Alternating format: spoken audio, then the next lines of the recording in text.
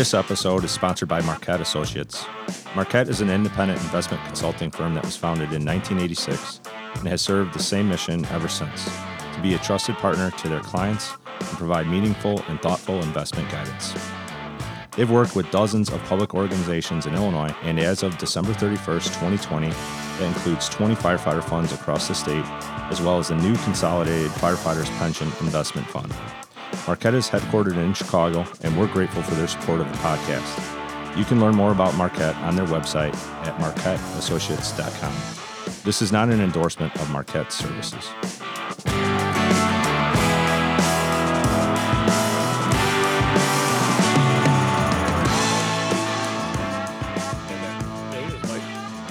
It looked like a chipmunk was going across there. It was like all of a sudden one half was gone.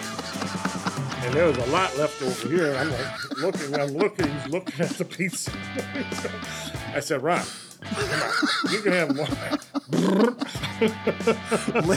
We finished that fast. Ladies and gentlemen, we hit record on the podcast early because we're going to introduce our guest for a moment. But in typical fashion, he was relaying a story of my former union president and statewide emeritus treasurer, Ron Vineyard for Berwyn Local 506, and his, what would you say, his just remarkable capacity for eating pizza. Would you say that that's fair?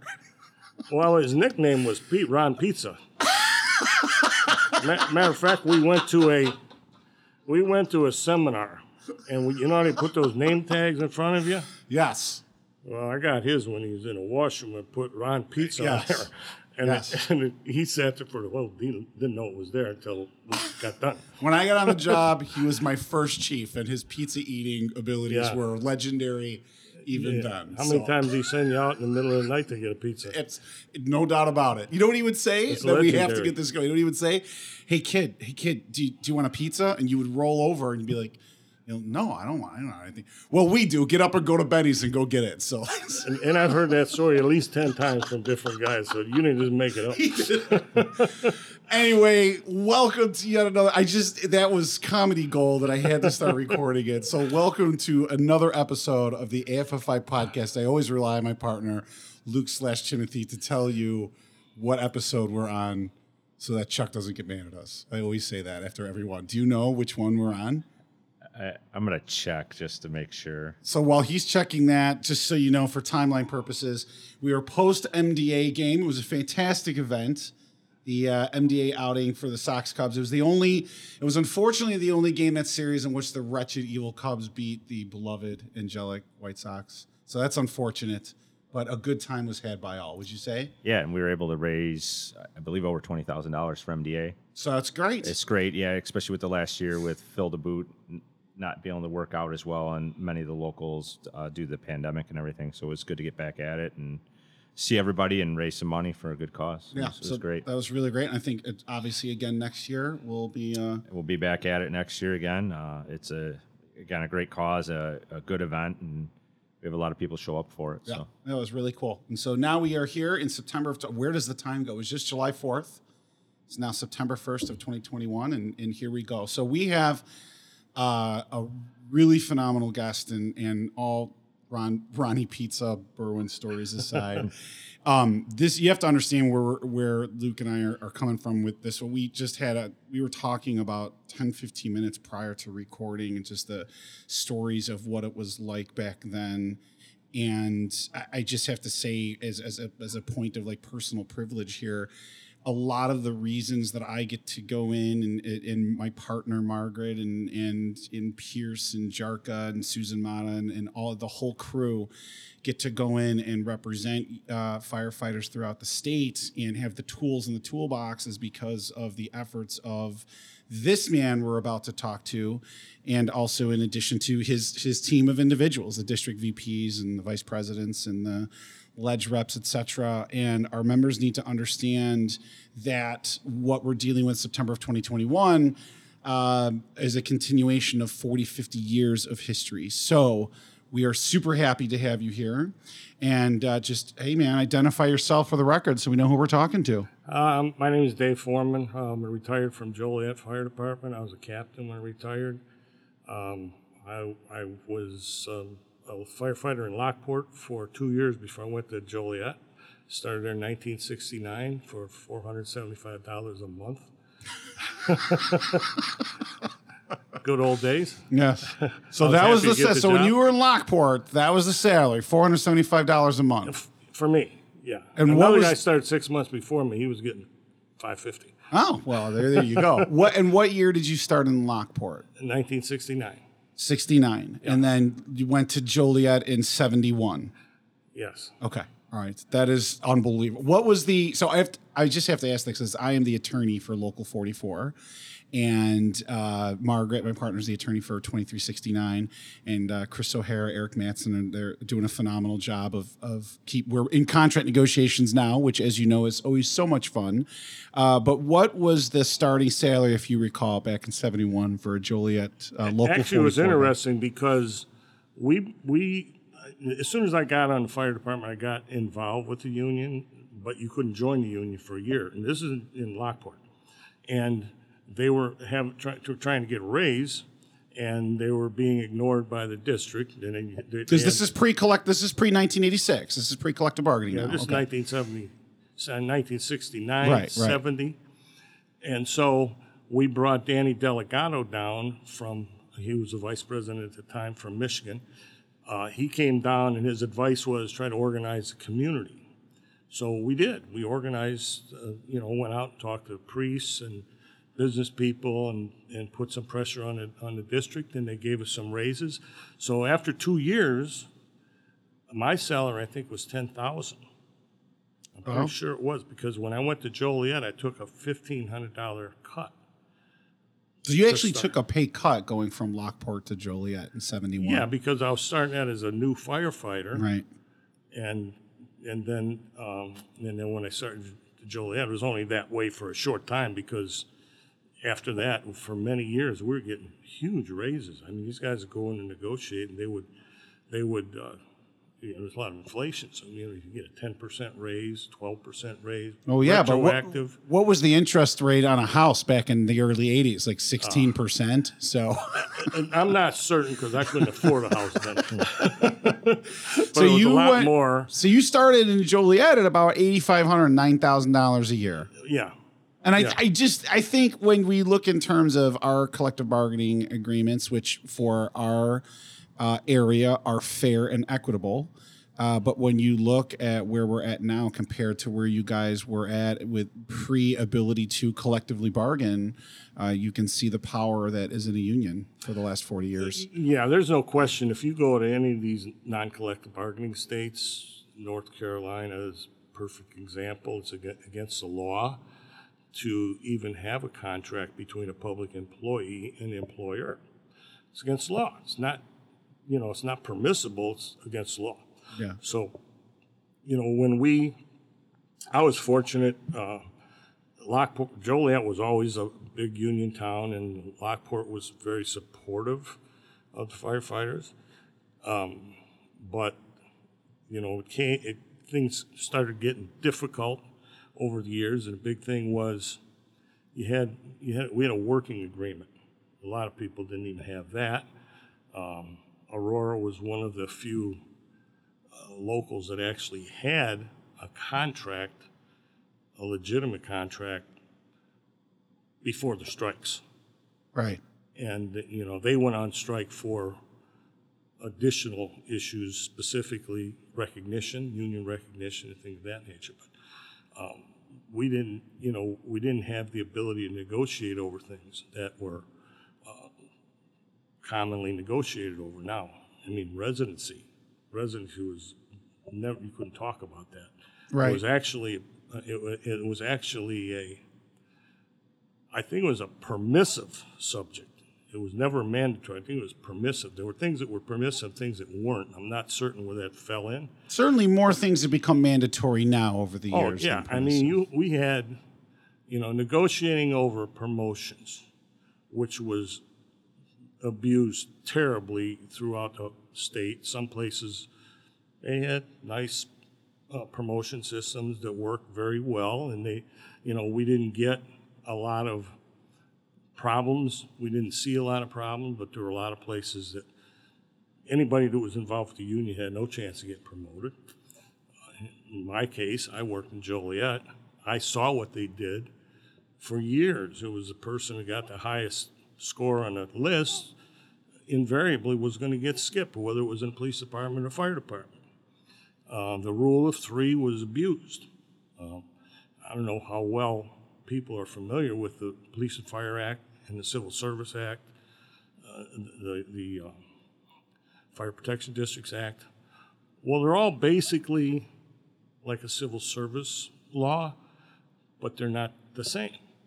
The Civil Service Act used to say these are the parameters to get promoted. You could take a written test, an oral interview, blah, blah, blah, seniority, you could whatever they use. But when you establish the list in a civil service provision, you could pass the first person once, Right. and the second person twice. Police and Fire Act said you could promote one of the top three. But when number three becomes Number promoted, number four becomes number three. Right. And then they go down and get number three again. Right. And in fact, in my case, I was number one, and they promoted number two, number three in the same day. And I'd been working for years to try to correct that problem. Was told for years, you don't waste your breath. They're never going to give you that. And I said, they're never going to give it to us if we give up. And I continued to work on that. So wait, that's kind of fast. You have no idea how many times I discuss the Fire Department Promotional Act pretty much every day. So just so that our listeners understand, when did you first become involved with executive board positions with Local 44? When did that first take place for you? I got involved with the union immediately because I went to Joliet. You could get involved. You still couldn't join the union until your probation was up, within a year. But I got involved right away. I mean, started going to union meetings, any kind of activities they had going on, I always got involved with it. I think I ended up being an alternate delegate in a Joliet convention in 1976. And then in 77, we went on strike. In 78, I ran for vice president and got elected. And so, I was involved kind vice of president of the AFFI too, so that's clear for I our... ran Oh yeah. Well, but you were first. What positions with Local 44 did you hold? Were you? Well, first of all, in Local 44, I was on the negotiating committee for about 2 to 3 years, about 2 years maybe before the strike. And then I got appointed to the executive board because they didn't have an executive board, and the guy that became the president at that time, he just appointed. He wanted an executive board, so he appointed them. And you were appointed to the executive board. Yeah, and then I basically was involved with that for quite some time, and there was a lot of issues going on within the department after the strike, because everybody went on strike, but after the strike was over, we had a mayor elected who was a good friend of some of ours. They're never a good friend to all of us, just some of us. But yeah. Well, when you have difficult times in a local, no matter what local you're in, your local gets strong. It happens. It always happens. It's the North Riverside effect, we call it in our era. But yeah, exactly. Yeah. But then when things are not so good, people get complacent. Union gets weak. They turn their head on a lot of issues they shouldn't. Just things like bidding on positions and bidding where you're gonna work. I mean, who's gonna get promoted. They don't worry about that too much because things just seem like they're going smooth. So they let things happen, and they create conditions of employment unintentionally. Right. For instance, like years ago, a big thing, maybe still in some departments, pagers. So you don't have pagers, and then the chief, everybody loves the chief, blah blah blah. They get pagers, Now they take the pagers, they accept the pagers, but they don't negotiate any conditions. Oh, you mean for like calling out for overtime, callbacks, things like that? Yeah, what happens if you don't want to carry the pager anymore? Right. Or what happens if you lose it or break it or whatever? Same thing with the phone. Right. Whose responsibility is that? You should negotiate those things, because when it happens, what a chief says, you're going to carry it. Right. I say, well, no, I told you I'd do it. I volunteered to do it, but now I'm not volunteering anymore. Well, you did volunteer, and now it's a condition of employment. Right. Because you didn't negotiate over it. Right, because you wait. Well, speaking of negotiating, though, for us, looking back in September of 2021, that understand the history of it, and Luke is a huge proponent of this, but, throughout the 70s and then in the early 80s, and certainly when the act was signed in 86, there was just a series, and you were talking about this a little bit prior to us hitting the record button, which was fascinating, and I'd ask for you to talk about it some more for our listeners. There's a series of strikes, right? Exactly. Danville, Normal, Joliet, Chicago, obviously. What was? It's kind of like a very general question, but it's a fascinating one. It might be unfair, but throughout the state, we all know, like, all firemen know each other. Like, in 5 minutes, Luke and I can find somebody who's like a lieutenant in Seattle and say hi. Like, what was going on in the state at the time in the 70s, 80s into the act that was causing the strikes? Like, what were you guys seeing out there so that our listeners understand? Well, if that's fair to ask. Well, I think it's very fair. I mean, bottom line is when during the 70s, what was happening is a lot of the departments were saying, it's time for a collective bargaining law. We want a contract. We don't want a handshake. We don't want the agreement, just some agreement. Right, yeah. Exactly. So, what's amazing is how many strikes took place throughout Illinois before the big strikes that really got attention. These are the big strikes that I mentioned, but you're right. There were a rolling series of strikes and throughout. I'm not certain the number, but it was like 14, 15, 16 strikes in smaller communities throughout Illinois. And Rockford, I think, was the first big city that had a strike, and it didn't last very long, but they went out because up until 1968, it was against the Constitution of the IAFF to go on strike. And they passed that when Howie McClellan got elected.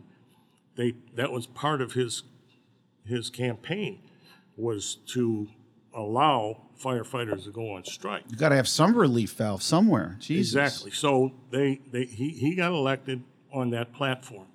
Well, then in 1970, and I don't recall the exact issue. I just looked at it the other day too. But anyway, Rockford went out, and they were only out for like a day or day and a half. And then there were a series of other strikes throughout the state, but then I believe it was Springfield. I think Springfield was the first strike that was a big strike that lasted. And in fact, the guy that was the president, Tom Bastudik, was a battalion chief in Springfield, and he stayed in when the firefighters went out.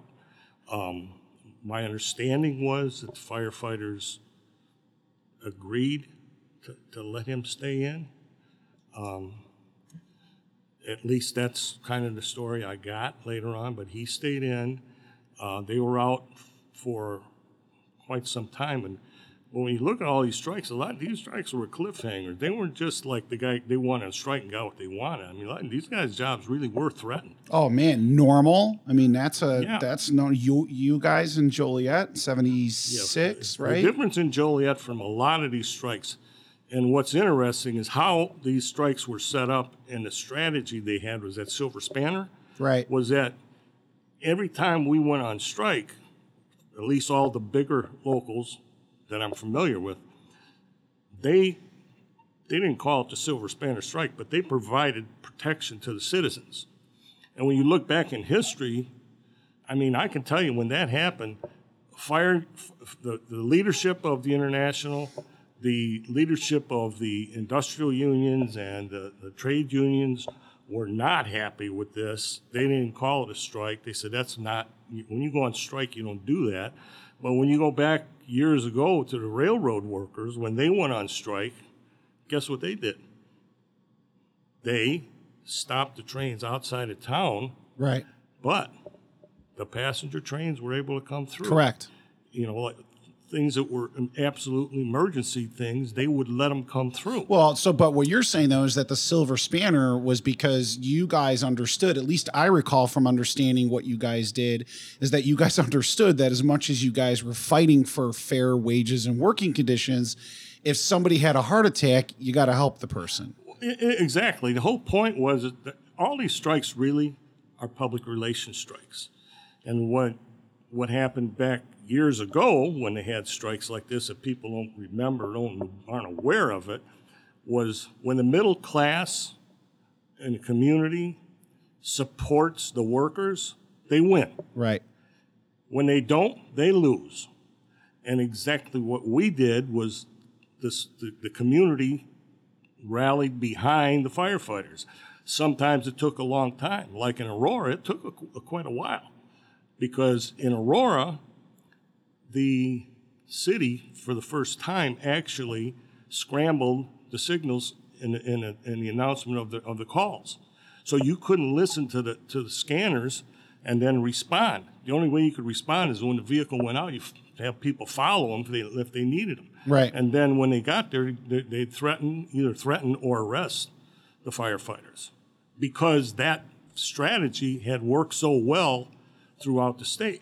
When we go, we'd put the fire out and we'd leave, whoever took the vehicle to the fire. And in Joliet, the judge, that was the chief judge, lived behind, actually now, my son-in-law's parents. And he was familiar with everything that was going on. So when they came in and tried to get an injunction, force him back to work, He said no, go negotiate. And, you know, that. But you guys knew everybody in the community. I mean, the judge lived in the exact same neighborhood as the firefighters that were walking out and fighting for a good contract. Yeah. And so we always emphasize the fact that we were not striking against the community or the residents. We were taking the power away from the administration and striking against them to have a contract, to be recognized, and have protection. So we know what we're entitled to. So we have a grievance procedure, which we didn't have in the past. yes, because the grievance procedure and, again, interest arbitration is a direct result of this. But before we get to that, you know, one of the things that you just kind of mentioned in passing that a lot of our younger guys don't understand is that you had firemen in Berwyn back in the late 60s, early 70s. We had multiple guys that were arrested, and you had mentioned it. AFFI firefighters were locked up for striking and walking out and fighting for their benefit. It's like literally put in a holding cell. And absolutely. Normal. That was amazing. The story was, now it's disputed, I think, but the story was. Well, that's Shrepfer. Yeah, well. he may remember it the same way or not, but I mean, the thing that was out there was, there was a big rally. We'd been down there a number of times, and when it went before the judge was ordering them back to work, and they were denying that we're not going to agree or tell our people to go back to work. So he's looking at this local. It says the local number is 2442.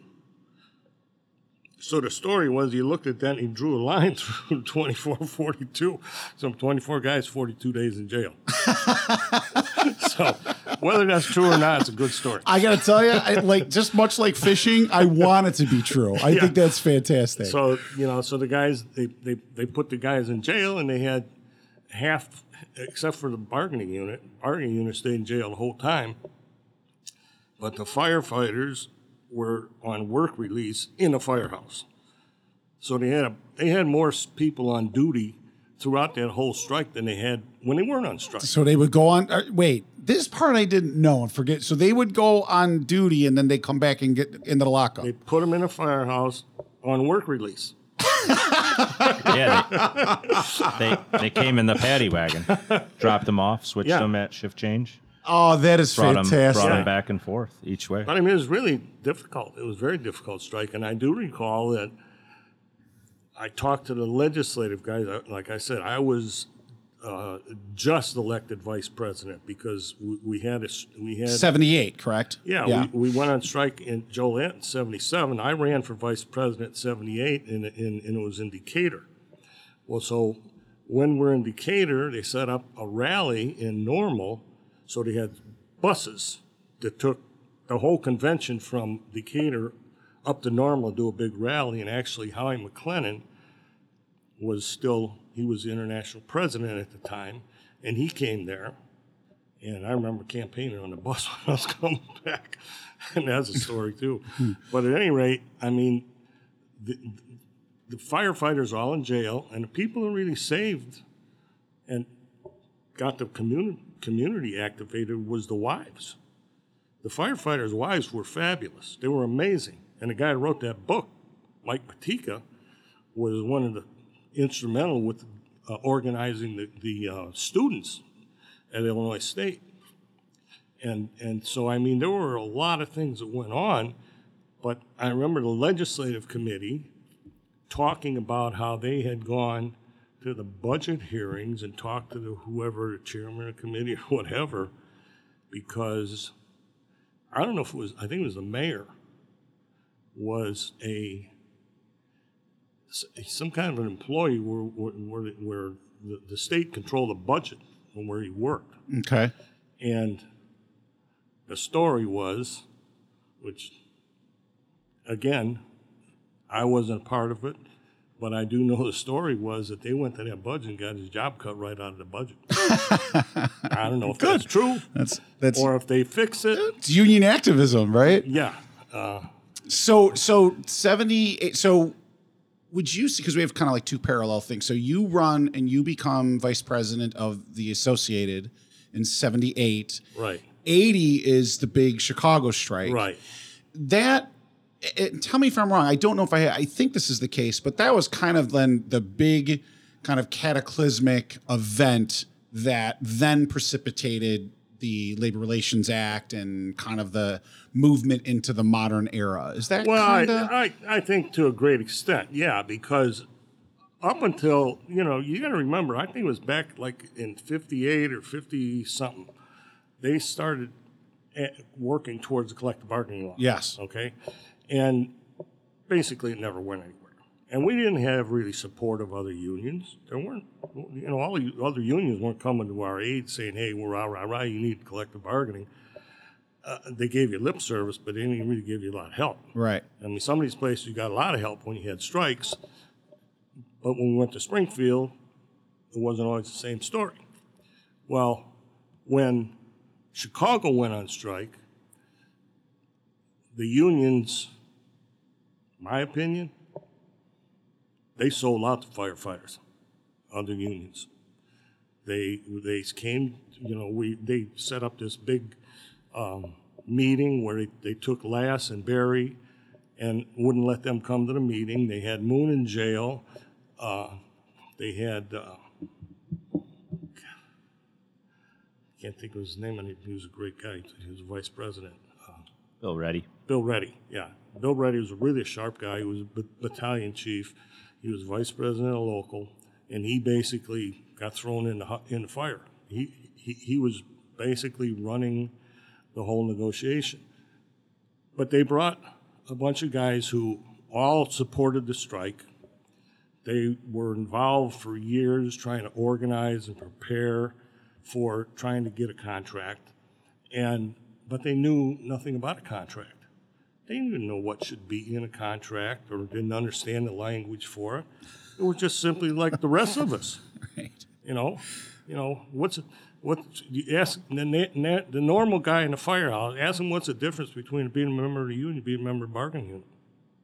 Well, you were saying that back in the day. I mean, we're going back 45 years or so, but guys didn't understand that IAFF was AFFI and vice versa, right? Yeah, including me. I didn't know. I just thought it was just a big part of it, I mean, you knew you had locals. If I didn't know the answer, if I had another local. Hey, at least we're not North Carolina, right? I mean, that was really the.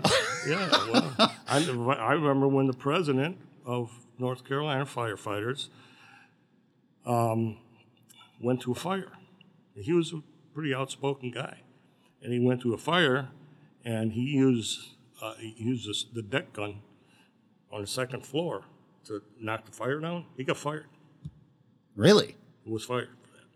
Really? Never got his job back. Right. I was going to say, no grievance process there, right? The point is that the people that are running the government are not so friendly, not the firefighters, not to any public employee. Yeah. There's about 26 states now where they're not particularly friendly to firefighters. That's for damn sure. Well, I said this when 9/11 happened. 9/11 was terrible.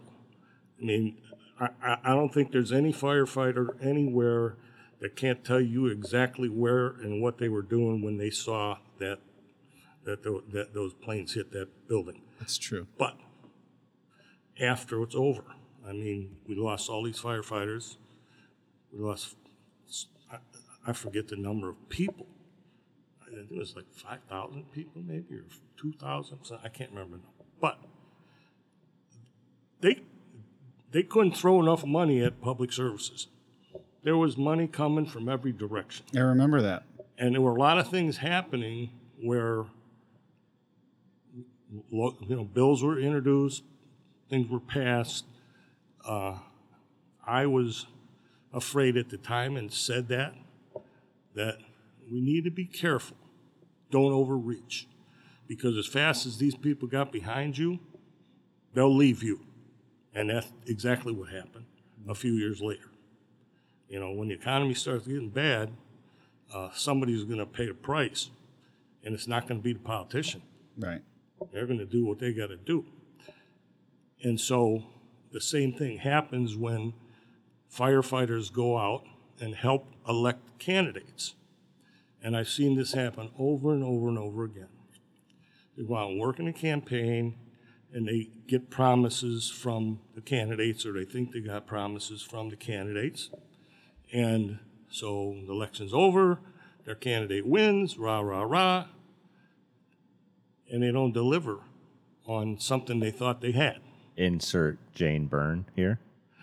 She promised them a contract. I think it's a perfect example, but it's not the example I'm going for. The example I'm talking about is when that happens, what does the leadership of that union or that local do? And invariably, because of ego more than anything else, they go and blow up at whoever this elected official is, tell them, you promised this, and we're done with you, we're coming after you next time. Now, what did that get them? Right. It made them feel good because they got it out, right? Right. What did it do to their local? Right. What did it do to any power they had or any inroads they might have with that elected person? I think one of the most frustrating things, though, to what you're saying is that we have, the Associated Firefighters has always stated, look, you've got to get in front of your elected officials. You have to support the people that support you, et cetera. And I think sometimes it is, right, Lou? I mean, it is a maddening process. You do this like every day, right? Like sometimes it is a maddening process because you have to make sure that, regardless of whether or not an elected official may or may not follow through on their promises, and many do, but for the ones that don't, you can't just take your ball and go home. You got to work the next election and the next election and get to somebody who holds themselves to their promises, right? I mean, it's kind of where we're at. Yeah, I mean, relationships matter, and relationships matter. You started a relationship, and I get where Dave's going. You just don't throw that relationship out. Correct. Yeah, I mean, you're not in the position or standing in the shoes of the person that got elected. Right. And you're not the only one that helped them. My advice has always been bite your tongue, roll with the punches, keep good records. Right. Next time there's going to be another election. Maybe it's 2 years, maybe it's 4 years. Roll calls, keep track of issues, pay attention. Now to the next election, then you make a decision. Don't run out and make a decision today. Then you're done. Right. A lot of times that happens, and the local leadership has common sense, and they sit back and say, wait. A lot of things can happen in 4 years. Exactly. So you be patient, think about what you're doing, and maybe things will turn around and you get something really good out of it. Correct. But if you make an enemy, you're not getting anything. Correct. And those enemies that you make got other friends that might be your enemy now too. Well, I want to talk into what you guys have what you did in not just you. Again, we've said you've mentioned so many people that the reason why Luke and I are in the position that we're in today on the job is because of the individuals you named and yourself and the district VPs and the ledge reps, et cetera. But so moving on from kind of the strike era and kind of into the, the 80s, 90s, et cetera, and your term as president, or I would say past the Danny Fortuna mustache era. Do you remember that thing? Remember Danny Fortuna's mustache? That thing's legit. That's the real deal right there. He had a good beard going last year during COVID. He did have a good beard, but I mean, the 1980 mustache is like, somebody should get a tattoo of that on them, of Danny Fortuna, right? Yes. in the 1980 and strike. I think that guy does listen to our podcast. There's somebody that has Fortuna tattooed on his back. Yeah, it's amazing. It's just amazing. I'm biting my tongue on that. Right. So moving into this, so you become vice president in 78. And then when do you move into the president spot of the Associated Firefighters? 1988. Right. And presumably by 88, there's a difference between IAFF and AFFI now at this point. We're good to go. I have figured that out, yes. So 1988, you become president. There was and again, we had the opportunity to talk to you before we hit record, but there was a really... You're going to have to go back in time a little bit, though. Yes. You skipped a lot of years. I did. We did skip a lot of years. But one of the things that I want to make sure that we discuss, though, because I had asked you some particular big deals, was the survivor benefits. Yeah. And I really just want you to take a minute and talk about the survivor benefits and what that was like. And just before you begin, just so that everybody understands and what they're listening to, you aware, everybody out there in Radio Land, when you're listening to this, that when we die, and our wife, significant others, I should say, our wife, husband, whatever, lives past us, as they invariably do. They step into the shoes of our pensions and they enjoy those benefits, and they are taken care of for the rest of their life as they should be. It wasn't always that way. So tell us about the survivor benefits. Yeah, survivor benefit for many, many years, including line of duty deaths, was 40% of the salary attached to the rank at the date of retirement for survivors. So now you go on pension, you're off for 15, 20 years, you die, your wife's going to go back to 40% of what she would revert back to the 40%. Correct. Right. 40%. Now, we were able to raise it, I don't remember when, but it was sometime in the early 90s maybe, where we raised it from 40% up to 54%. And I started raising the issue about 100% for the line of duty benefit. If the survivor at least get 100% of the salary attached to the rank at the date of death. And kind of laughed at, but I kept talking about it. And fortunately, we were able to get that done. Made a huge difference. But then the next issue was, which the police got in, I believe, 1976, was the police survivors get 100% of the benefit the firefighters receiving or entitled to receive at the time of death. Right. They would step into the shoes of. Correct. And what the listeners don't understand is, again, that wasn't always like that, because you were talking about earlier, like people were, there were like widows calling in tears. Like, how are they going to live off of this? No, yes. I had a lot of them. I shouldn't say a lot. I've had some call me and, complain about how difficult it was. But after that benefit passed, which was the benefit that gave them 100% of whatever they were receiving at the time of death, I did have widows call me actually crying. They were so happy about it. Yeah. And Huge one lady benefit. that stands out was a lady that I actually used her husband as an example of someone who had been on pension for quite a long time and he died, and she reverted back to that 40%, and she was devastated. Yes. And then she got that and called me. She was so happy she cried. I mean, it was moving. But Thousands and thousands of dollars for that. it was a huge benefit, huge. And I had the numbers, I had them for years, but the number, he left at a certain benefit, and you think about 3% compounded increases over 20 years, what difference that make? Right. Just amazing. Yeah. So that was a huge, huge benefit. Very happy about that. And you're right, nobody did anything on their own. I mean, the membership supported us. We had very good legislative committee, worked hard on these benefits. Getting things passed in Springfield is not easy. It's a hell of a lot easier when you got friends. We worked both sides of the aisle, always. We had a lot of really good friends on the Republican side and a lot of really good friends on the Democrat side. It's not like that anymore, I don't think. Dave, just to put into perspective, like how hard you had to work at this and how long, you were telling us earlier, Jerry and I are about the same age. You started working. You just look younger than me. You started working on this not long after you got elected, right? In 78. 78 to 80 in that actually, range. that one started bringing it up as an issue. No, I did not bring it up. Our local brought this up. 44 Actually, did. came from a guy that was on the jobs, a real good friend of mine, Billy Tatro. Was new on the fire department at the time, fairly new, and his father was I think a lieutenant on a police department, and Billy knew about that benefit, and he wrote the resolution, sent it in through the local, and I went to the meeting, and the first time I got the chair meeting in 1980. So you're talking about you went to the state convention.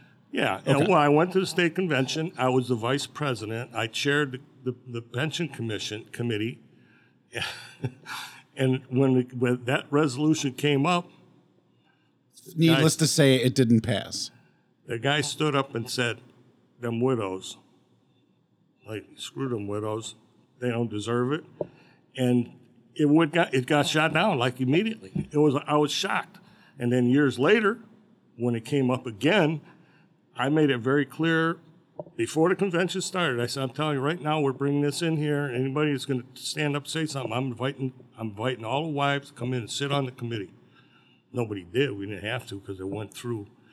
But then passing it was a lot harder then than it would have been in 80 because the cops just got it. Yeah. Sure. Yeah, but just look at that. Just so the listeners understand, when we take a resolution or any topic you want to try to legislate, Oh, yeah. you got to get it through the membership, and then you got to get it through that legislator, and sometimes they take forever. And even before, you were talking about collective bargaining. Oh, Jesus. They introduced that in the late 50s, didn't pass till 1986. 85, and got signed, went into 85, effect yeah, in 85. 86.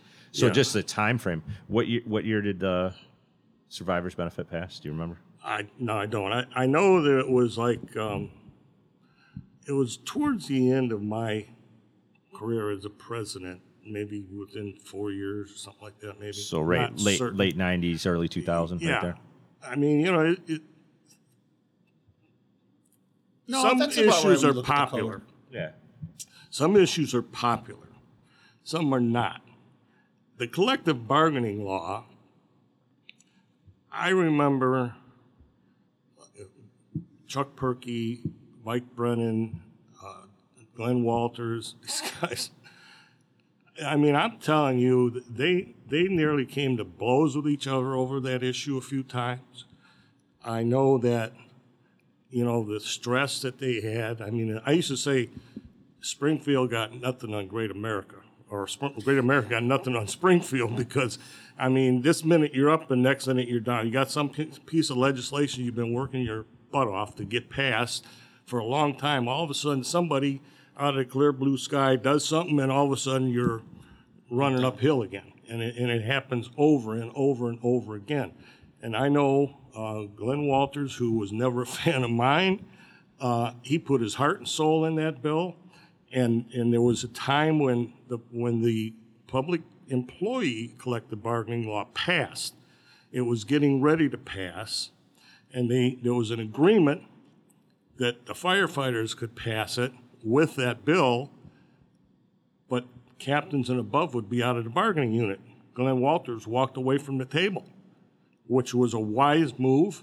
It was a brave move, and his legislative committee was furious. And they almost had gotten a fight over it. But the truth is, a year later, we were able to get the bill passed without that provision, and there's a lot of officers in there. I mean, you can imagine they create a rank structure. Who makes that? The Police and Fire Board and the council. So how many lieutenants you think there would have ever been made after that? Right. They would have had captains, they would have had battalion chiefs or whatever else, and then the rest would be all blue shirts. Right. And, he walked away, which you have to give him respect for doing that. I mean, he worked hard on it. It had to be so difficult to walk away because it's dangling right in front of you. You know what I mean? And they've been working on it for 30 years. Yeah. I mean, it's a huge bill. Yeah. But he knew the effect it would have had, and he stood up and did what needed to be done. And as a result of that, we were able to pass a law that we have today. Well, you got to figure, hey, he waited 30 years. What's another year? I mean, Hey, believe me, when we try to pass a promotion bill. Well, so the Promotions Act, I deal with the Fire Department Promotional Act every day with all my locals. Get questions about it all the time. And I've had discussions with locals in the past. It is the fairest, most equitable, transparent way to ensure that people are promoted. And what went on pre-promotional act, I agree with you. I can't remember if we had just started out talking or if it was before we hit the record button, but it was bananas prior to the Fire Department Promotional Act. It was just absolute bananas as far as who got promoted and who didn't. Well, correct? first of all, the oral interviews were always given by the Police and Fire Board or the Fire Protection District. They were the ones that gave the interviews. Now, one of the early things that we did was we put a provision in that the oral interviews, they can have observers. So you can have observers when they give the test and when you give the oral interviews. And then we made an agreement that any provision, like for instance the evaluations, where people got zeros on their evaluations when the union people did, when they were up for promotion, when they were going to give an oral or an evaluation, they were subject to a grievance procedure. Correct. Now you're a chief and you're going to give somebody a zero, and then you want to sit before an arbitrator and explain that? Correct. So those are some of the issues. But so this thing that happened was I sat in on an oral interview with the Police and Fire Board. We had one question everybody answered wrong. Not one person got it right in the morning. At noon, I suggested that the Police and Fire Board and me go to lunch together.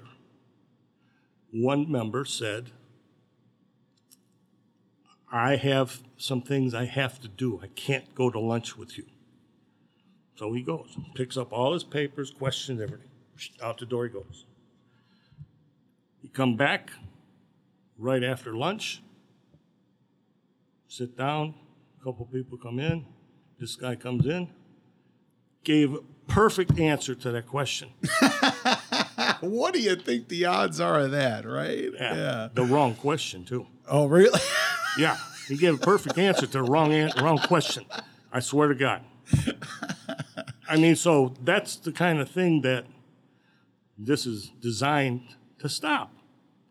I mean, people getting zeros, people getting passed over for no apparent reason other than political reasons or favoritism or revenge or whatever it was. Those are the things we try to prevent. See, because people see, not in a bad way, I'm not gonna, but sometimes I'll have some frustration on the part of locals and employers saying, oh man, like now we got to push back the date, because there's notice requirements. You have to, here are the books and, here's your timeline and, here's how you have to post. But what people don't understand, where I'm so happy that you're talking about it, is that in this era, in the September 2021 era, sometimes we can look at some of those requirements as, burdensome, onerous, like, okay, and it takes so long to put a test together and we got to get the testing company. But the alternative is to go back to what you were talking about and how horrible the abuses were. And I can remember the story. I mean, I got on in 1999. I can remember guys in the firehouse, how this guy got promoted and how this guy got promoted, et cetera. So, I think it's good to hear that history because people don't realize that it's there for a reason. It didn't just magically appear. No, here's some of this. I remember studying for a promotion. One of my first times I studied, sitting there reading a book, and a guy walks off, throws you a phone book. He said, there, you better study that book. Yeah, I mean, it's the kind of stuff you ran into. And it was true. I mean, the times were different. It was very difficult. And, the promotion has changed many people's lives because I saw people, their careers destroyed. Yes. Because when they study and they work and they do everything they're supposed to do to get promoted, and then because they said the wrong thing to the wrong person or whatever, somebody's got a relative, they get passed over for no apparent reason. Yes. There's not that many promotions on many of these jobs.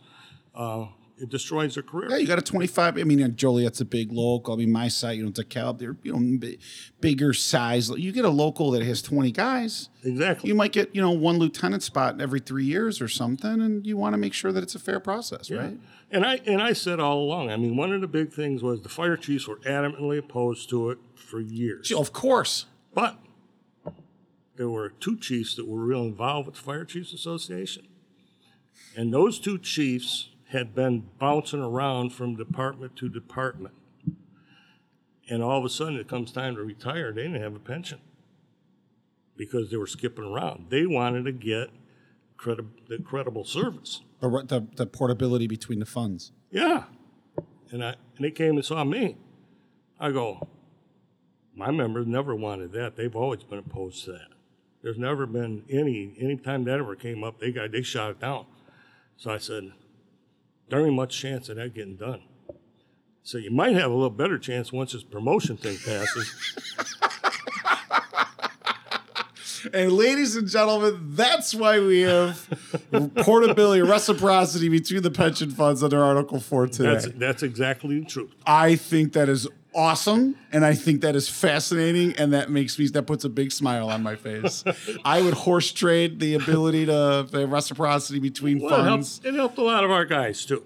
Of course, there's people that take advantage of it all day long. Yeah, but their fear was, which was not ever really involved with this, was they were afraid that this department guy's over here, and we got a captain or a lieutenant position over here, and they were going to be able to get a lateral transfer. Which was never the case. But when we did that, it helped a lot of people, and it certainly helped get that promotion bill passed because these guys actively worked to help us get it passed. That is awesome. So Chiefs' poor career decisions in typical AFFI fashion, we turned into a victory for both of us. So that's good. I used to go to the Illinois Fire Services, not the Illinois Fire Service, but the Illinois University of Illinois Fire Service Institute, their annual fire college. Well, when Glenn was the president, he always used to send me there. He really wanted to go over. Because you go up there and you sit in front and they have the open ceremony. And you got to go up and make a little speech, So I always went, I talked to him, and I always tell the chiefs, I said, look, because inside and outside, you talk to them, and I'd say, chiefs are the best organizers I have. Right. Chiefs start screwing around with them guys, who they call? Me. Right. So we go organize them, So here's a story. I don't really have anything to do with that, but it's pretty funny. There was a guy named Paul Becker. He was the chief in Lyle Woodridge. So I'm always kind of cocky, joking around. So I'm sitting up there, and Paul, he was older. He was a chief, been a chief there for quite a while, and he was talking about how he was there, I think, for the first annual fire college, and one of the first ones, and how many years he'd been, I think it says how many years he'd been going there. So I'm sitting there, I go I was next up. I said, yeah, when he started coming there, I was in third grade. I forgot he was coming back up there. Next thing he came up, he said, yeah, he was in third grade, but he was 15. I told that at my retirement party. You're smart enough to become a fireman. So, what other pieces of legislature, like Luke, what from that era? What else do our listeners need to know? Well, there's a lot of health and safety issues. I mean, the issues with presumptive issues, Yeah. presumptive cancers, presumptive heart and lung disease, and things of that nature. Those were big issues that were worked on for a long time. And I worked with Chicago firefighters. Who was a guy named Carl Liss, really a good guy. He was the head of the Health and Safety Committee after the Chicago strike. And they were working on presumptive cancer. And Mike Cohen, I think, was their lobbyist at the time. And they were doing research on cause of death. They're trying to find out how many people died from cancer.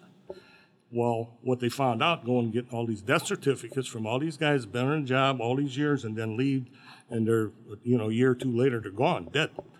And so they're trying to find us. Well, what we found out is, depending on the doctors, the coroners, whoever, if they do an autopsy, whatever, they very rarely ever mention cancer as a cause of death. Really? Matter of fact, we're having the same problem right now with COVID. How many people are dying from COVID? Right. You die from heart disease, or not heart disease, you die from heart attacks. Almost everybody ends up dying from heart attack. Your organs fail, Right. and then you die. And if whoever's doing the report doesn't put that on there, there's no record of it. Did occupational disease pass? No, when did I can't? No, I don't have the statute in front Yeah, of it me. passed when I was there. For occupational but disease I don't disability. remember if it passed. I know that there were additions to it, but the original bill, I don't recall if I don't recall working on that. Okay. I worked on it with the Chicago guys because there were they used to do a lot of seminars and programs for their members and other unions things, and that bill, I know when they passed it, we made a lot of amendments to it, bloodborne pathogens and things of that nature we worked on, but I mean, I couldn't begin to tell you all the bills that we worked on, or even worse than that, how many we killed. Yeah. I mean, Yeah, even if you never pass a bill, right. having somebody down there that's going to kill bills that are going to harm you is even more important. Well, we've said it on this podcast. We said that, and it is true. I'll say it. It's worth saying again for everybody out there who's listening. We've said this before, that every morning you wake up, there's somebody in the state of Illinois that wants to take every benefit away from you that you have. There's no doubt about it. So, well, yeah, absolutely. The extremists, they're dead. I mean, think about your pension. right. I mean, if it wasn't for that, for the constitutional provision that says that It's a contract. retirement benefits are contractual, Right. okay? But throughout the whole time I was there, one of the things I was kind of disappointed in was our attorneys, and we asked about that. Our attorneys always interpreted retirement benefits as pension benefits, and I thought that. And then there was a lawsuit. And the lawsuit, the attorney said, or the judge said, it applies to benefits. Right. So Health when you care leave- benefits, et cetera. Yeah. Right. That's Canerva. So now, I mean, I would think that they made an agreement where I'm from. Some of the guys in Joliet put this forward. I thought they were wrong. I thought they were going to cause harm. Turned out they didn't. It was a good lawsuit. I kind of thought somebody was going to pick that up throughout the state as a what do you call a class action, because Ron McDonald, who was vice president from Collinsville, when he retired, he was paying $100 for his health insurance benefit as a retiree. within a couple of years, they raised that up to almost $800 or $1,000. Depending on the language that's in the contract, correct? Yeah. Well, but bottom line is the contract, whatever's in the contract at the date of retirement, Should have, in your mind, should have been considered a contractual benefit. that's exactly what the lawsuit was about, and that's Right. a fact, and they agreed with it. And then it got kicked back to the circuit court, and they didn't rule on it for a long, long time. Then they turned it into a class action, and then it was a settlement. Right. And I'm telling you right now, I'll bet you anything that the municipal league was really involved with that one, because had that become, if that lawsuit would have gone through up to the Supreme Court and been ruled in their favor, you know what would have happened all over the state? There's a lot of things could happen. Probably shouldn't even say it on here. Well, then Article 13, Section 5, and again, just to your point about playing defense, is that, there were a series, in 2014, 15, there were a series of, I think Senate Bill 1 comes to mind, of diminishing these benefits, Yeah. and there was a series of lawsuits that the Supreme Court squarely decided for the plaintiffs that these were contractual benefits. I mean, certainly the traditional pension. Actually, when in that particular case, that's why I wondered about the firefighters. What never happened. Yeah. But I'm not familiar with everything that's going on or what their advice was. Right. You can't second guess what somebody else is doing when you're not there. Right. You think you have questions about it, but you just don't know. I mean, these guys are working their butt off down there. I mean, I can't imagine what Chuck has been going through since he took over. Chuck, Chuck was our first podcast. I think Chuck was president for 3 months, and then COVID happened. Right? Is that? That's accurate, and it's still going. It's, Yeah. I think everybody gets their challenges and their different things. They do. We had Pat on here a few weeks ago, and he dealt with Bruce Rauner and some of this pension stuff. Oh my God, that was the era. So, that was the era of the Senate Bill 1, and so it ebbs and flows. I think for all the leadership to deal with these challenges and we all have our own. Well, I sent that thing to you not too long ago. Yeah. So it's just. Yeah, Chuck at this point is just wearing like a World War II combat helmet when he walks around, and is always 1 minute away from getting ambushed. He's always looking around the next corner to see what he has to deal with next. Well, and there's, right now though, I mean, there is a lot going on. Like, you have the IFPIF, the fire, the consolidated fund, the we're statewide working consolidated on that. fund. That's still got to get finished up. You have all the COVID issues, and then you still have everything else going on a day-to-day basis. And right. You're just regular collective bargaining issues. I mean, the last 18 months has been cataclysmic, I would say. Just an incredible. I said, you know what? I said, I can't imagine. When I came in, I mean, you got to remember when I took over as president, the first issue I ran into is we were broke. I mean, we really were broke. That's a problem to have. Vineyard sent me a message, said, Dave, I spent too much on pizza. We're broke. That's what he said. What he said was $5,000 we have in our accounts. For the entire statewide association? Yes. Oh, my God. $5,000. We have to do something. So I sent out this thing saying no duty relief until, we figure out what we're going to do here. It has to be approved. Right. I came back to the next board meeting. The board members were all pissed off about it and voted that they wanted me to write a letter apologizing for putting that out. I withdrew my thing because they voted, but I didn't apologize because that was bullshit. It was Right. a political stunt. Yes. What it was, because we had a lot of that back then too. A lot of political stunts that went on. Fortunately, Chuck and Pat have never had to deal with those things. It's been a tough. much more cohesive team, I think, in this era. But you've also got so many more locals and so many people you have to represent.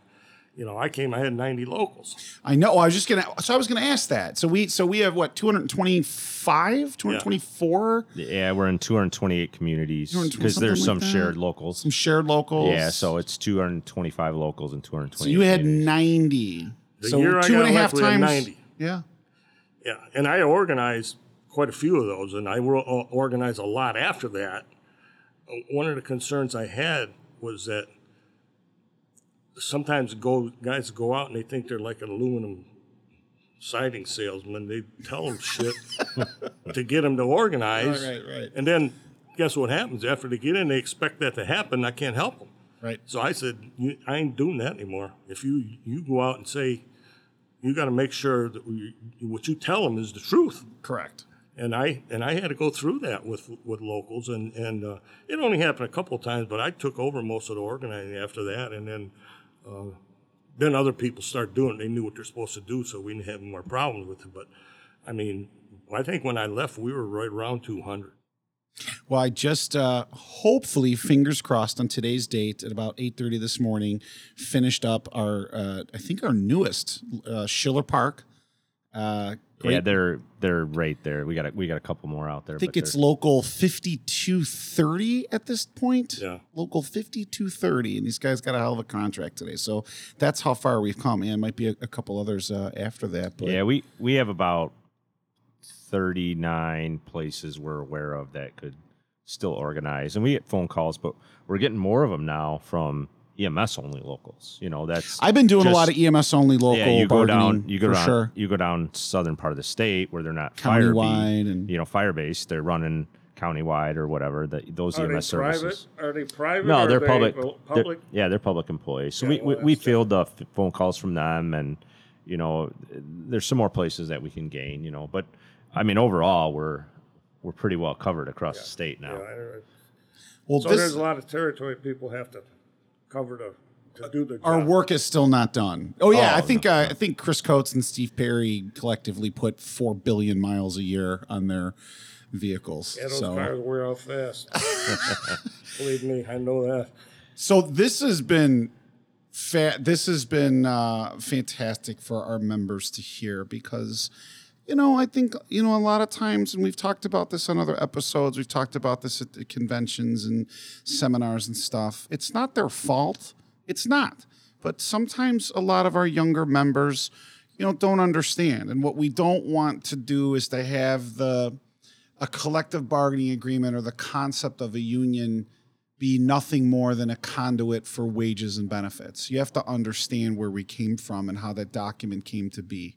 And I think it's really fantastic that you would spend some time and explain the history so that guys and locals that we just mentioned today realize, holy shit, as good as Normal's contract is, it came with a price and how we build upon it. And years from now, there'll be attorneys and firefighters 20, 30 years from now building off of what we do. So that was fantastic. What did we miss with Dave, Luke? Anything? Dave, how about the end of your career? I mean, you got to, get involved in some other aspects, after you were done being president. Well, with fire marshal. There's a state fire So marshal. you did go to the state fire marshal. I remember that. So it just speaks for your leadership and your involvement. How long were you at state fire marshal? About 4 years. It was basically, a lot of those jobs when you're, first of all, I don't care if you're a fire marshal or a fire chief or whatever, people like you, they don't like you. A lot of guys, everybody loved them their whole career. They don't to become a chief, and everybody hates them in 2 weeks or whatever. They got bit by the management bug. Yeah, well, that, and plus people understand you still have to run the fire department.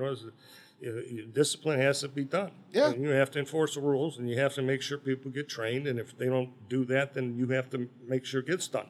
So there's a lot of issues. Me, for the fire marshal thing, that was like, it was very like a stroke of luck. I got that position. I told them that, well, I didn't get this because I knew a lot about fire marshals. I walked in the first day, it was like a deer in headlights. Seriously. Yeah. I mean, you think about the fire marshal's office, they're personal standards in education, boilers, the petroleum and chemical division, the fire prevention, the plan reviews. I mean, there's so many different divisions within there. I mean, I was never inspector number one. Right. You were really good at putting out structure fires, is what you're saying. Well, I was pretty good at recognizing people that were good and weren't, and they could trust me. Right. When you get in those positions, That's truthfully, smart, by the they way. want people that are going to, try and protect their ass. Don't get them in trouble. And I've seen fire marshals that got in there, that got in trouble through no fault of their own. And one of the big issues has been for a long time, high-rise sprinklers. That's been in the code forever. Okay? But there's a provision in there that local codes can supersede or something. So Chicago's always argued that they had their local provisions that were as good or better, which is nonsense. They know it's nonsense, but it's expensive, and people that own those high-rise buildings, they have a lot of money. So they have a lot of influence. When they had the big fire up there, that Peter Fang, he got put in through politics, basically the same way I did. I mean, anybody gets in there, they get it for a political reason. They got it, and they brought him up. They brought him up there to testify in a committee hearing with the Senate in Chicago, and he had no chance. First of all, he was, I think he was from Maywood. He was a nice guy. I mean, I met the guy, he's a nice guy. But he had left, something happened with some promotion over there, and he quit. But he was real involved with the Hispanic organization in the elections, and there was a big push to make him the fire marshal. So they appointed him as a temporary. He was a temporary fire marshal. And this happened. Well, first of all, he was never going to get the votes, and people went after him immediately. I mean, they wouldn't even call for a vote. It was that serious. Yeah. So, I mean, he was caught in a trick bag. And truthfully, if it would have happened when I was there, the same thing would happen. So now we get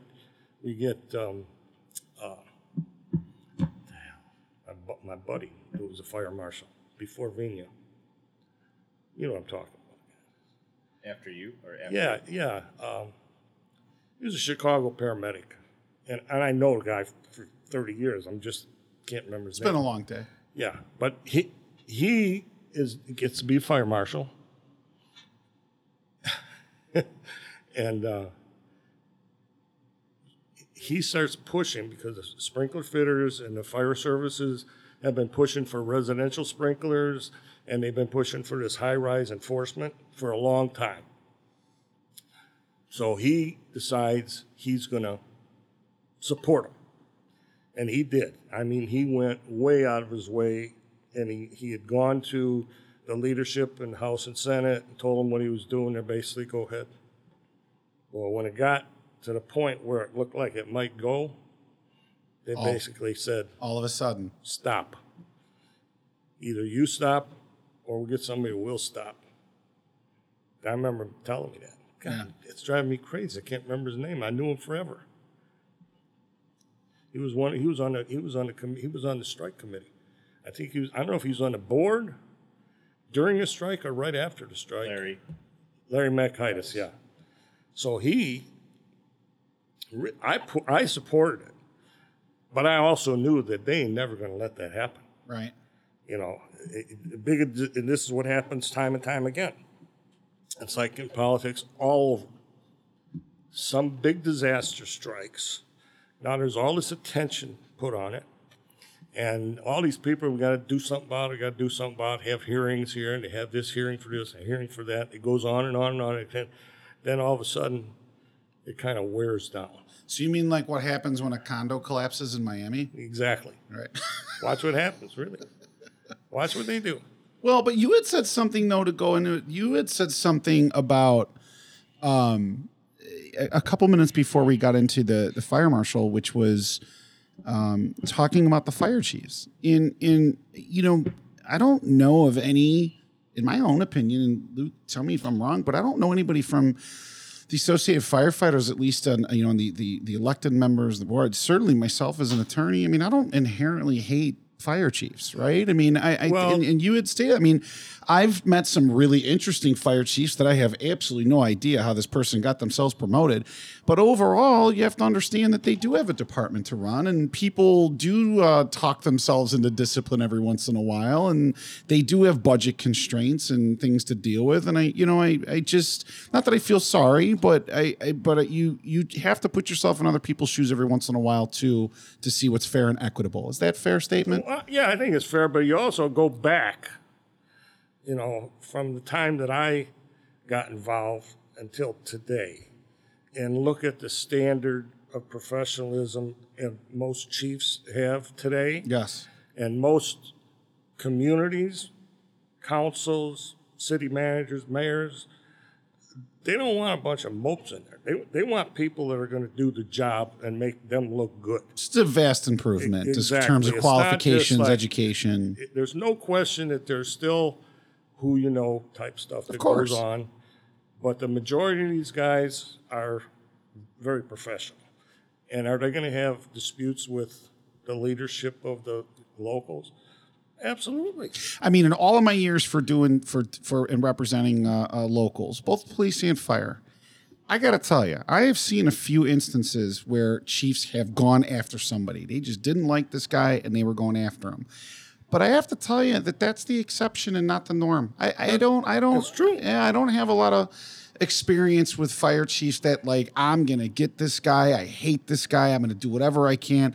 I mean, most of the time it's our members that talk themselves into it. So Well, yeah, I mean, and the truth is, really, the chiefs now really are much better than they used to be. I would agree. with You that. got to remember that when collective bargaining wasn't the case, and shortly after collective bargaining was passed, there was a huge change in the attitudes of a lot of chiefs. There's also, with this promotion thing, people are a hell of a lot more prepared when they get promoted than they used to be. Yes. And the chief has to deal with them too. Yes. So, they're now when they look for a new chief, sometimes they'll come up right through the ranks, but very often they're having assessment centers for these guys. Very true. And often now what I've seen, and Luke, I don't know, I think you would agree with me, but a lot of times you will see the number 1 and number 2 in the departments were the union guys because Yeah, I they think- understand the contract. They were involved in the community. They had the respect of the guys. That's how they became secretary, treasurer, vice president, president. And a lot of times now they are, I mean, of course it's not a requirement, but you will see former presidents and vice presidents that become the chief and deputy chief. What are leaders? I mean, guys, most of you guys have been leading the local for a long time. Most of the time, he's not going to stay there if he's not a leader. Right. There are guys that get these jobs, as well as I do. There's guys that get these jobs as president of local. They want the title. They don't want the work. Right. And there's no question about that. And that's what I have complained about for years, is one of the reasons that the new people don't get involved is because the leadership doesn't do their job educating them and preparing them. Correct. Now, there's always been, and we had this discussion before, there's always been, ever since I started, the new guys this, the new guys that. And then all of a sudden, they're not the new guys anymore, and they're talking about the new guys now. So there was some guy that got on in World War II that in 1969 was complaining about you. That's what you're trying to say, right? Of course. Well, they call me a lot of names. Well, we just talked about this Yeah. the other day, and I firmly believe just what you're saying. You can look at the AFI executive board right now. A majority of that board is company officers or higher. Absolutely. And generally, and that's why I like to break up. Getting into Look fire at marshal. John Sargent, man. That kid, he's awesome. I think there's definite things to say about the leadership aspect, and you're involved in a lot of the department's operations and organization.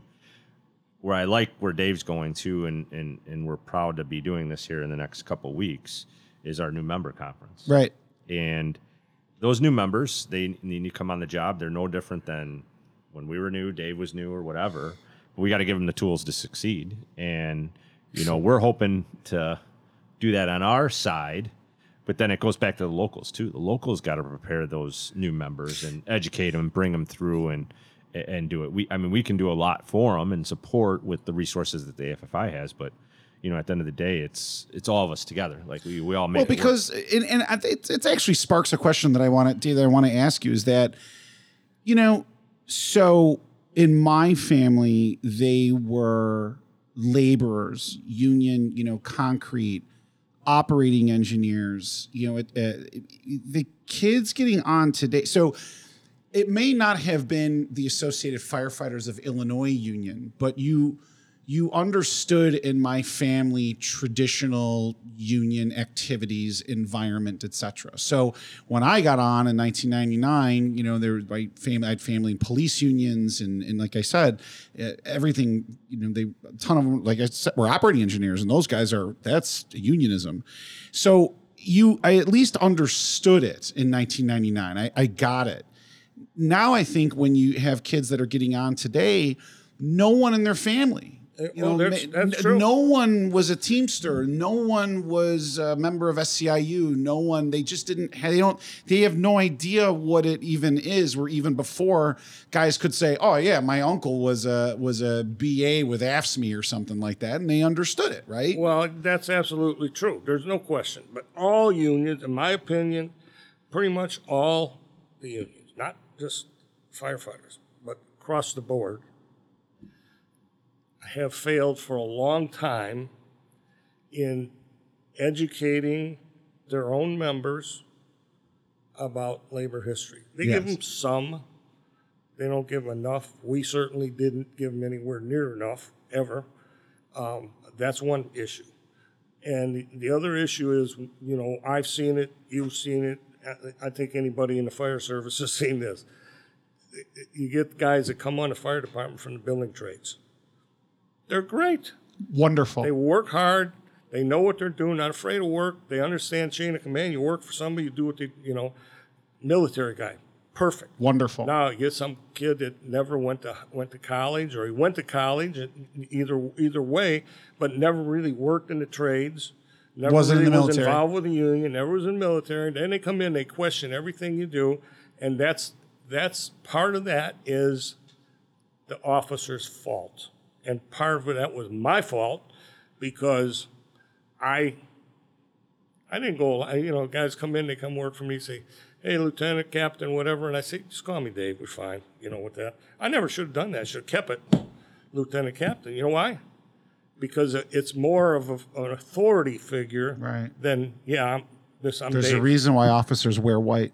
Exactly. And so, a lot of us that were officers kind of led the way on that. It's kind of like if you look at business today, who wears sport coats and suits anymore? They wear them kind of shirts you're wearing right now. Yeah. I mean, that's another thing. It's different. There's the line between the employee and the employer, or the manager, or the boss, has been grayed out. Yeah. So, I mean, it's a whole lot of that. They feel more comfortable questioning and things than they did when I came on. You didn't question shit. You start questioning your officer, you're going to be in shit. I was scared shitless of Dennis Bonakovich. Yeah, well, everybody was scared of Dennis. Just the name scares me. Oh no, dude, he was one of those guys that was like, until you have 10 years on, don't talk to me. I don't give a fuck who you are. It doesn't really matter. He was really and good guy, he meant it too. Yeah. Yep. So just one other thing I just want to give Dave a lot of credit for, and obviously I've been fortunate with the stuff I've been involved with AFFI, but having these conversations with them, be able to get the history out of them. Dave's still very involved with the organization. He's part of our labor history committee.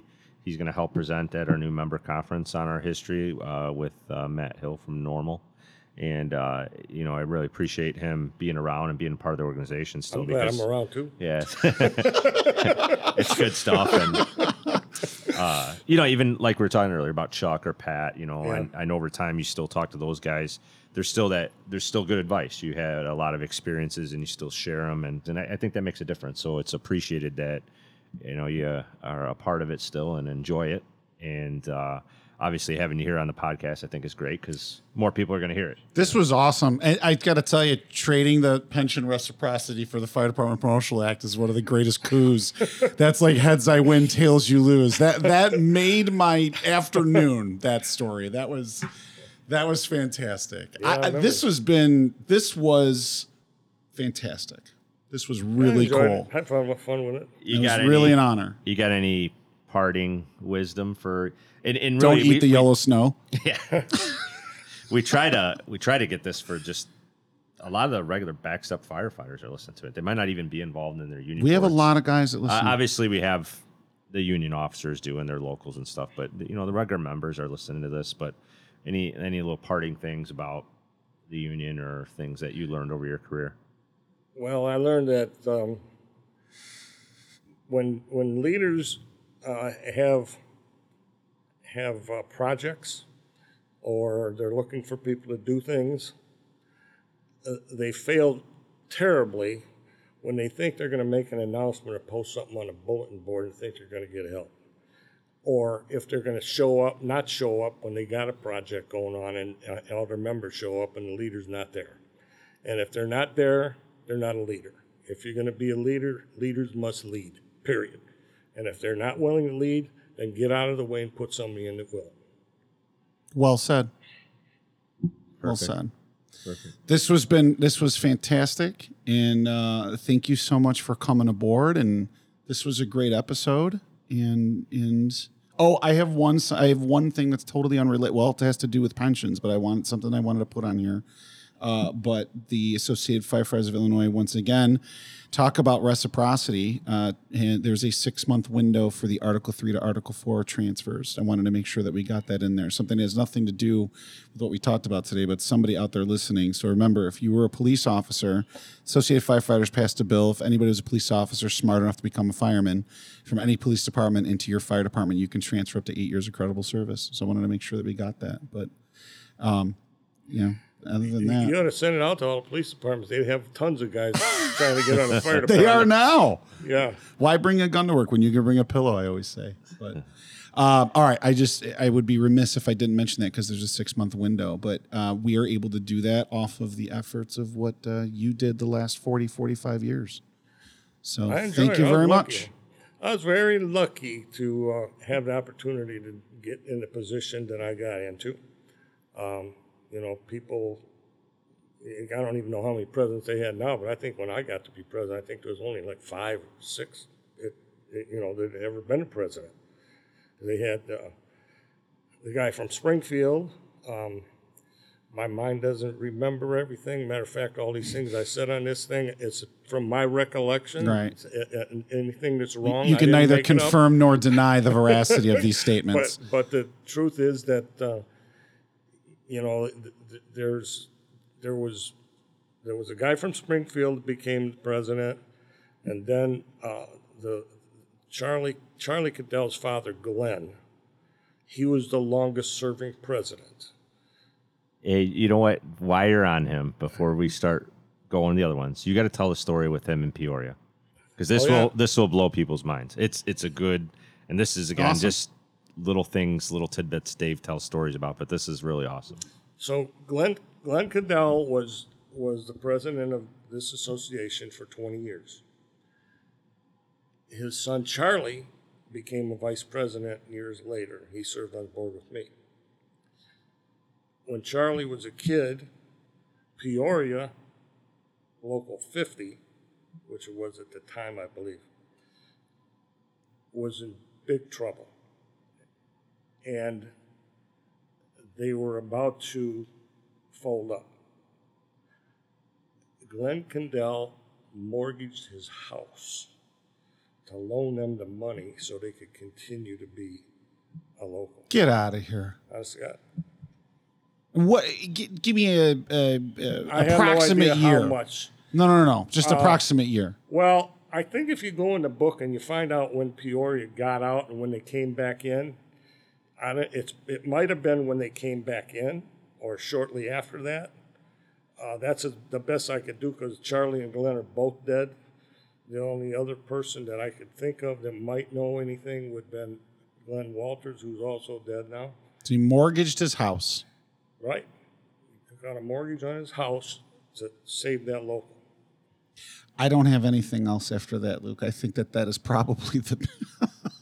That's a hell of a story. I don't know where to go to from here in this podcast. I got that directly from Charlie, who was on the board, and he wanted, and he never said anything about it for a long time. And then shortly before Glenn died, he wanted to know, he was complaining that his dad should have been made an emeritus. And then we were going to do it. And then he died. And once you die, you're no longer emeritus. Right. You might be a record of been one, but, it was just too bad. That's a hell of a story, though. All right. We could sit here longer, probably figure out Oh some my more, I'm God! sure. Especially if the scotch Maybe we'll have to started do flowing. another episode down the road here. Part 2. All right, so thanks again, Dave. Appreciate Okay. it. Thank Appreciate you so coming much out. for coming and sharing everything with us so that our guys have an understanding of where things came from. And we appreciate it. And I think the guys are going to love this one. I certainly did. This was one of my favorites. This was fantastic. It's really cool. So, Those guys in Joliet will be making fun of me next time I see them. oh, that's all right. I'll make fun of them. Don't worry. I'm billing Local 44 for this. It's Hey, fine. I told It is him. what I it told is. him before. I said, and when you get, as soon as you come in a fire station, one thing you need to know is everybody's fair game. Right. Well, with that, we were going to go off the Some record. parting wisdom right there. Yeah, that is some parting wisdom. See everybody next time. See you guys next time, and take care, everybody. Be safe.